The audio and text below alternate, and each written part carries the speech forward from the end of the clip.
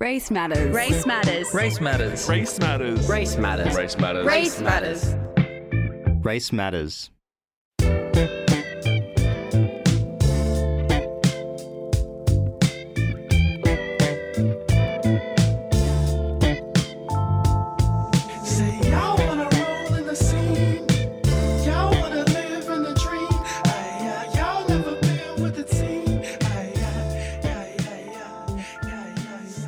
Before we begin, as always, I would like to acknowledge and pay my respects to the lands that we are meeting and gathering on today, and they are the lands of the Gadigal people. The Gadigal people have been a part of this land and landscape for 60,000 to 80,000 years and time immemorial before us, and they will be here after us as well. They are still here and a part of this beautiful land, and no matter where you go, city or bush, it always was and always will be Aboriginal country and Aboriginal land. And so I'd like to acknowledge and pay my respects to the Gadigal peoples, their elders, both past, present, and any future listeners that we have here listening in with us today.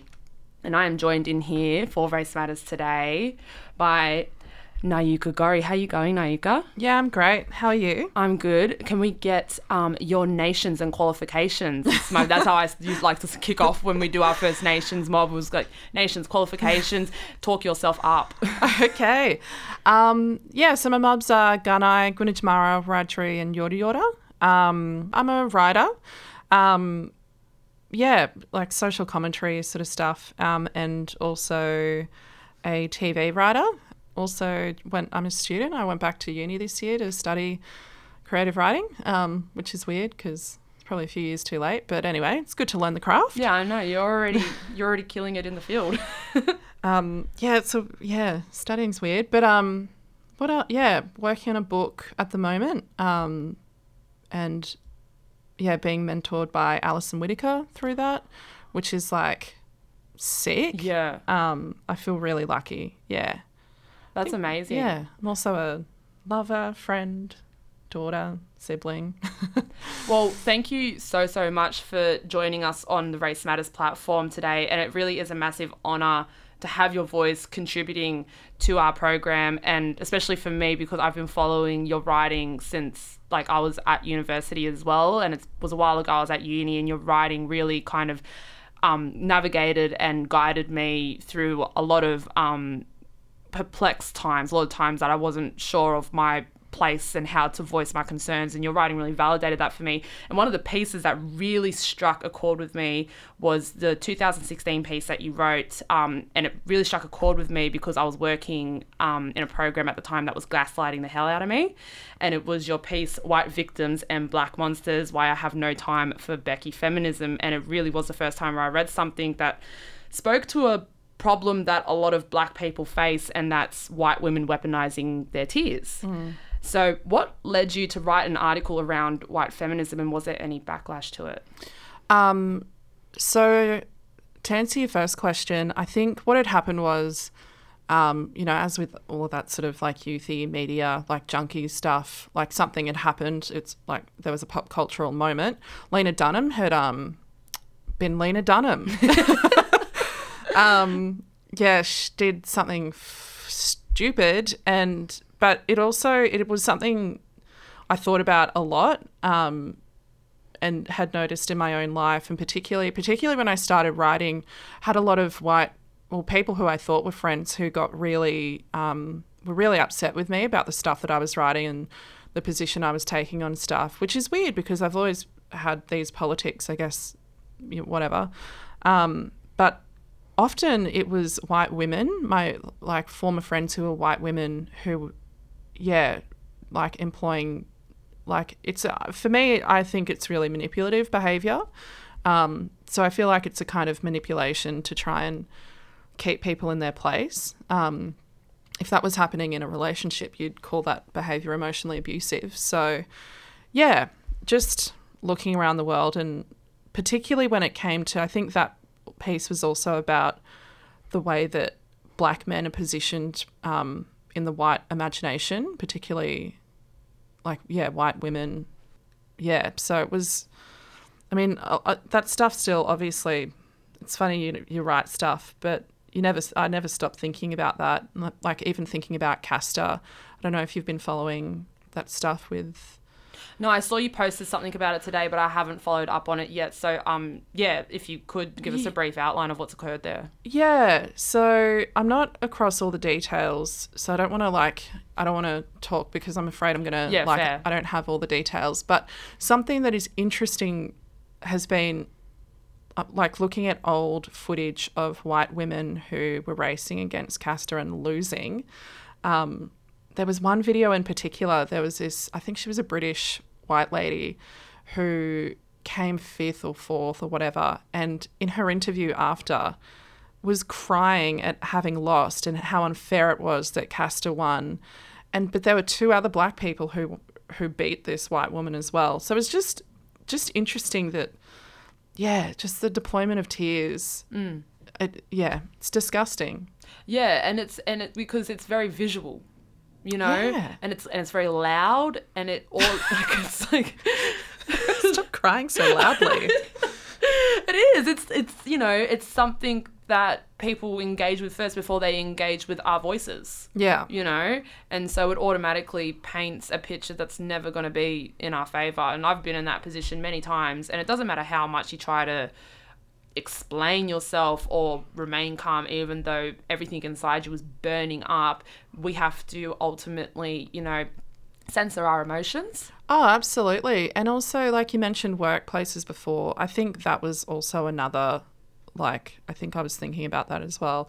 So at the time I was working in the not-for-profit same space, and it is full of white women and fragile white women who won't take any accountability for what they do, and instead make it your responsibility to deal with their guilt or whatever. So I think that was also playing. But I do want to write, I think at one point I'd like to write about the not-for-profit sector and the insidious violence of white women in those spaces. Oh, that would be so good. Can you please do that? It's so necessary. It's toxic. Mm-hmm. It's, gross. Anyway, we could talk about that all day.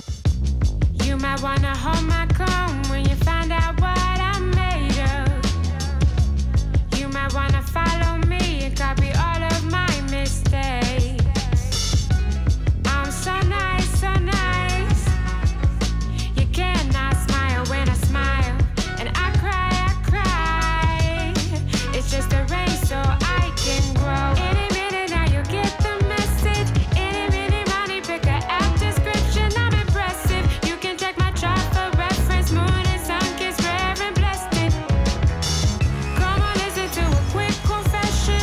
Water is the oil, me to your regression. I'm protected. Joy celebrate on me. Mama burn sage for me. Nothing take that energy away from me. I've been up in here since grandmama was a baby. Praise me. I be on my Giovanni, tea and honey. Tell it like I see it. Speak it so I be it. My ancestors watch me. Fairy tale walking. Black Goldilocks. Yeah, my nap's just right. You got questions. I know that's right. There must be a reason why. There must be a reason. There must be a reason why.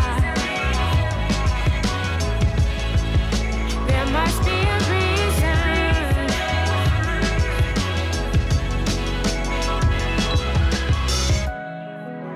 Your writing also massively resonates with so many black women, both binary, non-binary and trans, and particularly because you take so much of our rage and our passion and our lived experiences and you formulate it into a single sentence that can really execute the argument in anyone that's opposing it. So how do you get to that place in your writing? Is there a process of your own anger and lived experiences before you get it onto the page? Yeah, I feel like writing is like an outlet for the cold fury that I have all the time at the world. I feel like I live in a constant state of fury, which probably I think a lot of people do. So it is, I think anger is one of the most useful emotions when it's employed properly or whatever. I think it's really important to be angry. So I I guess I see writing. Oh my God, writing. I've been around too many white people. I see writing as like a kind of weaponry, and I see it as it's like tools for people or weapons for people, or it can also be like comfort or whatever it might be. I think, definitely the cold fury, and also I feel like sometimes like I'm like sarcastic or really snarky. I think that's important. I don't know how. I think definitely when I first started writing, I would write like it wasn't cold, it was hot. It was like very not sexy hot. It was just like a really hot rage. I just wanted, like, if I didn't do it, I would tear my hair out. Like I needed a place to be angry. And so I think a lot of my earlier writing was that. But now, like my writing has changed and it's gotten colder, but it's still furious. I feel like if I'm not passionate, I feel like anger is my motivator. So if I'm not passionate about whatever it is, then I don't know if I can actually finish the thing. But I think sometimes, and like behind that anger, I was about to say like it would be nice to come from a place of love, to do something because you love it. But then I realized actually I think behind that anger is love, like a love of like people and country. And so actually like anger is love. I don't know. It is. I 110% agree with that statement that like a lot of our anger is coming from a place where we're like, our anger isn't essentially about us. It's always about, for our people, and if we don't say something, we have to put those voices out there for our people. And so that the younger mob as well can listen to what's being said, because there's so much horrible content out there, and policies and actions on the streets and everything, in the way that we live and how we're housed, and our health, everything, and how we're policed, and just in the schools as well, that if, we're not being angry about it, then it's a form of loving ourselves and loving our mob. Yeah, you're right. It is that. I think also, I think particularly Black women, probably all women actually, but not all women. I think especially for Black women, there is no space for our anger. There is nowhere to put it. I just feel like we have to be so stitched up all the time and have to be like kind of not lose it because of where we exist in the wide imagination. So I think, I don't know, writing can be really logical, but it's also like quite a passionate thing as well. Yeah, and it's like you said before, it's a weapon for our own kind of outlet for when we do go through those experiences, like in non-for-profit orgs. Like what got me through a lot of those times was my own writing too. Yeah, cool. Yeah, or listening to other writers. I think listening to other Black writers and their own process is definitely very kind of calming in your own experiences. Which leads me to this part here about your piece, which I loved. Protests such as Don't Kill Live Music seem to represent white self-interest. And that's because I wrote the very similar thing just as a status on Facebook. So then when I saw that you had written a whole article on it on The Guardian, I was just like, well, that's the best validation I could ever get. And if anyone wants to disagree with me, then you can just read this and go and tell Nayuka. But I'm mad about it. Yeah. But one of the sentences in it that really sent it home was, white men want police to not charge them money for their festivals while we are asking to not be killed by them. So how do you describe to people who are not of colour and are not affected by white colonial systems that their self-interests actually do exclude Black people? I mean, well, I try to write about it, but I think that piece made a lot of people angry. Yeah. I didn't really see a lot of that anger. Like, no one got in touch with me. Actually, some PhD student got in touch and was like, where did you get this statistic from? And I was like, oh. Like, well, I did. So then I had to send him like the research that I read to write that. Anyway, it's funny how people like that. I think sometimes it feels like a lot of writing is like proof of your humanity. It's just like, can you see that I am a human? I feel like sometimes a lot of writing can be like that. And I feel like that piece is one of those, like, look at these other humans that you're not. Anyway, Yeah. you know what was funny as well, now that I think about it? So I wrote that, and not long after, the New South Wales elections were happening. And I noticed that the organisation that I think I might have dragged in that piece put up preference the Sustainable Australia Party, right? I was like, isn't that interesting that they're like supportive of this white supremacist group? And like, I don't know, just find it very interesting. I saw that too. Yeah, it really was like a confirmation of what like our own and I feel like as Black people, most of our instincts are always right. Yeah, you know. Yes. Like I have them happen all the time, and sometimes I'm like, am I crazy? And like, am I like, you know, overthinking it? Am I too involved in this? Am I being biased? And then something happens, and I'm like, I knew it. I'm always right. Always Black people are always right. But I don't know like if that'll result in any kind of behavioural change. I've been thinking, I don't know, it's a big philosophical question, like does writing change the world or whatever? I'm not going to go into that today, but like it's for those people, like they should be so lucky that they get someone to walk through why what they did was wrong, and like they also can do the work to be better. I'm not, like go and do that work. Don't cry about it in your group chat. I know that happened. Yeah, and it's really infuriating when they come to us for answers as well, you know, like, oh, well then what can we do to make things better? And I'm like, okay, well, if you're going to show up to those rallies, why don't you show up to our rallies? But also, like, this is the thing, I agree with their, like, we're pumped, we're actually on the same side, but like you need to broaden the scope or like zoom out a bit, because right now you're only interested, like you're only protecting the interest of white people. Like that's a problem, and that's not my problem, like, and that's not like your problem, it's their problem.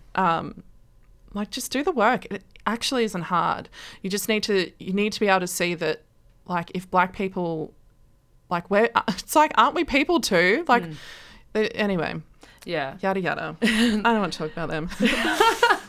Well, I'm glad, but I'm really glad, because I was writing from Melbourne, and what I am glad is that people, and particularly like mob and people of colour up here, like agreed with that as well, because I was like, I don't know if I'm stepping on toes here, but this is just what it looks like from where I live, and living in a place like Melbourne. So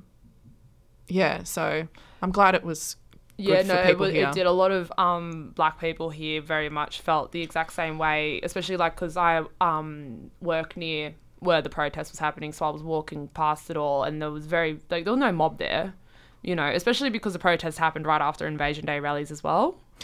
So it was just like, you can just feel the vibe, and the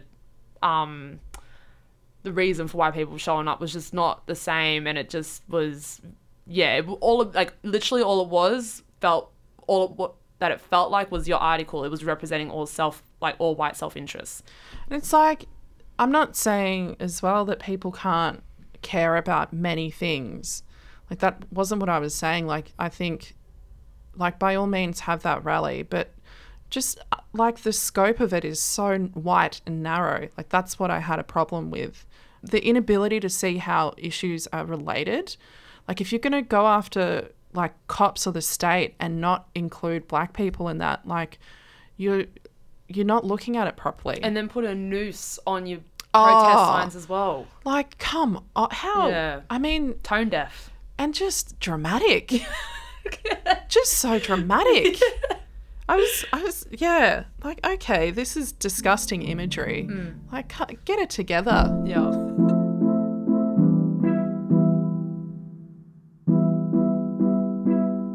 Do you have a self-care practice for dealing with these racist institutions and fake allies? Do you have like your own way of taking care of yourself? Healthy self-care.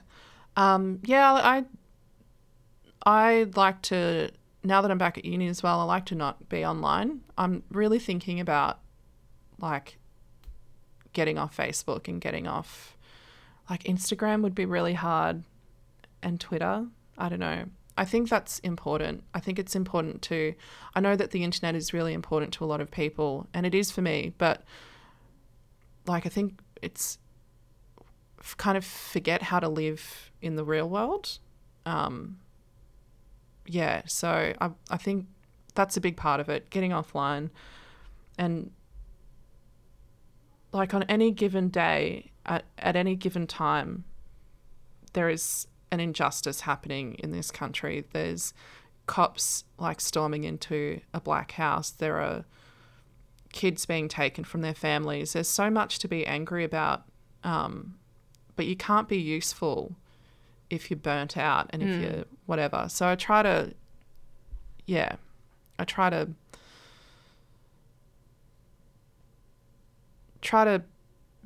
all I ever want to do is be useful. So I try to log off, and I have a puppy, Ned. I love her so much.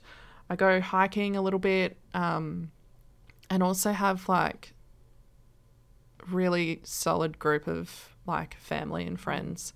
And I spend as much time as I can around mob, because I actually think that's the most important thing that we can do. I think particularly like writing, I don't know. I think to answer your question, I think it's also about not being distrustful, but trying to understand the motives of people who, like, I feel like there's a lot of people who like to collect people. Have you watched Harry Potter or read Harry Potter? Yeah. So you know the Slug Club? Yeah. So I feel like there are people who have their own little versions of slug clubs. Mm-hmm. Like older white women often do that, like they're little coloreds or something. So yeah. Or the knitting for Africa. Yeah. Like I think it's, so I try to not join anyone's slug club and just be cautious of people. And also like Black women are just amazing. So being around Black women, it's really important. And I watched a lot of Grace and Frankie last year. I think I watched it like 5 or 6 times in a row. It's like a 4 season show. Is that the one with those 2 old white Jane ladies? Fonda? Yeah. She's keeping it tight. Keeping it tight. She is keeping it tight. She looks great. Good for her. Yeah. I really like watching television, and I've been reading a lot more this year as well. The other thing as well is we can always say no. That's a big thing. I think that's a really great point to raise as well, because we're always, there's not a guilt, but you know, there's this constant feeling that everything that we do, we're not always inherently doing it for ourselves. There's a bigger reason for why we do things, and sometimes it's not in our best interest. Yeah. Like, is it worth the drama? Is it worth, you know, it's going to be, sure, you might get like $200, $500, $1,000, whatever it is, but like, how much is it going to cost emotionally to do that thing? And also, I would also say, like, don't, unless it's like you're really passionate about it, or it's for like mob or whatever, don't do stuff for free for white people is like another thing as well. That's a big thing that a lot of our young listeners should be wary of too, because it's starting to be a bigger conversation around it now, or from what I can kind of see from my own circles, is getting that word out there about knowing how much you should be paid, and saying that, you know, like, don't take some sort of fee from a white organization and then you end up finding out later on down the track that everyone else got paid at a bigger rate and you got paid a poxy charity rate. Exactly. I recently got an agent, which has been really good, like someone to deal with the admin side of things, because I'm really bad at it, as you probably are aware now. But I didn't I would previously, where I'd be getting like a couple of $100, Like she's told me, no, the standard fee for something like, you know, that sort of stuff is a couple of $1,000s. Like and I'm like, looking back, I'm like, how many times, like what work have I done? I mean, who kept money, whatever, but we all have to pay rent on stolen land. It's weird. Yeah, just I didn't know my value or whatever. I mean, obviously human beings are priceless, but yeah, I think knowing your worth and just saying no, like have boundaries around who you let into your interior. Yeah. I think, yeah. So before we get into one of our last questions, my favorite question, the second last one is for all of our younger mob who are learning about their emotions and their identity, how to belong and how to find strength in all of it. What would be your advice to them? I think like go find your people. Just find your people, be with your people, whoever those people are. Also, this is a weird one, but I think reading, if that's your jam, I think, yeah, and like reading people who've died and like, or reading people who just like read back, I think throughout history, I think, yeah, there is so much good, particularly like Black writing that already exists. Like it's not a new phenomenon or whatever. I do feel like we're having some kind of renaissance-y kind of vibe at the moment. But yeah, just at the moment reading, do you know the poet Lisa Bellear? Her last name is Bellear, so I don't know. No, I don't. Where she's a queer poet and photographer from Melbourne, blackfella. Reading her like a collection that's posthumous collection, I think they're called. And it's like this like queer Black woman was writing about the same stuff that, yeah, just find, yeah, anyway. Find the content. There's so much content though, like, you know, that's what makes me angry when people say, you know, like, oh, we can't find we don't, you know, to teach this area, we don't have the content, we don't have the writers, we don't have the Black expertise on it. It's like there's so much. Yeah, there really is. Also, back to your question, particularly for people who use Instagram, something I would recommend is like curate a feed that is the world that you want to live in. I think that's if you want to see bodies that, you know, have a feed that has diversity of bodies, and yeah, I think that's the biggest thing, because there's so much whiteness in the world, and I think try to just create the blackest world that you can.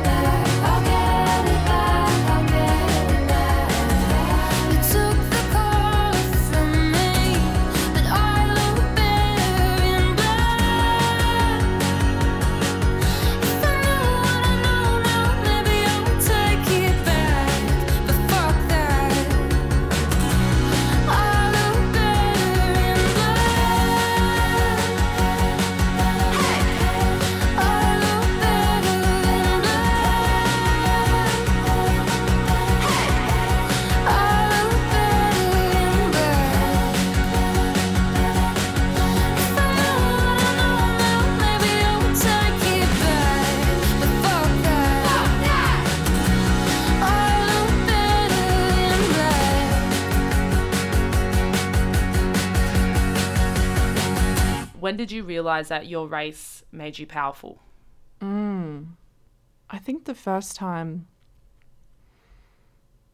I've always been proud of being Black. And I didn't know anything else until I would have gone to school, because both my parents were Black and all my family are Black. So I didn't know, wasn't aware of white until primary school, really. Me and my cousin Jerry started school together, year 1, and we went to the same school and we were in the same class. It was really cute.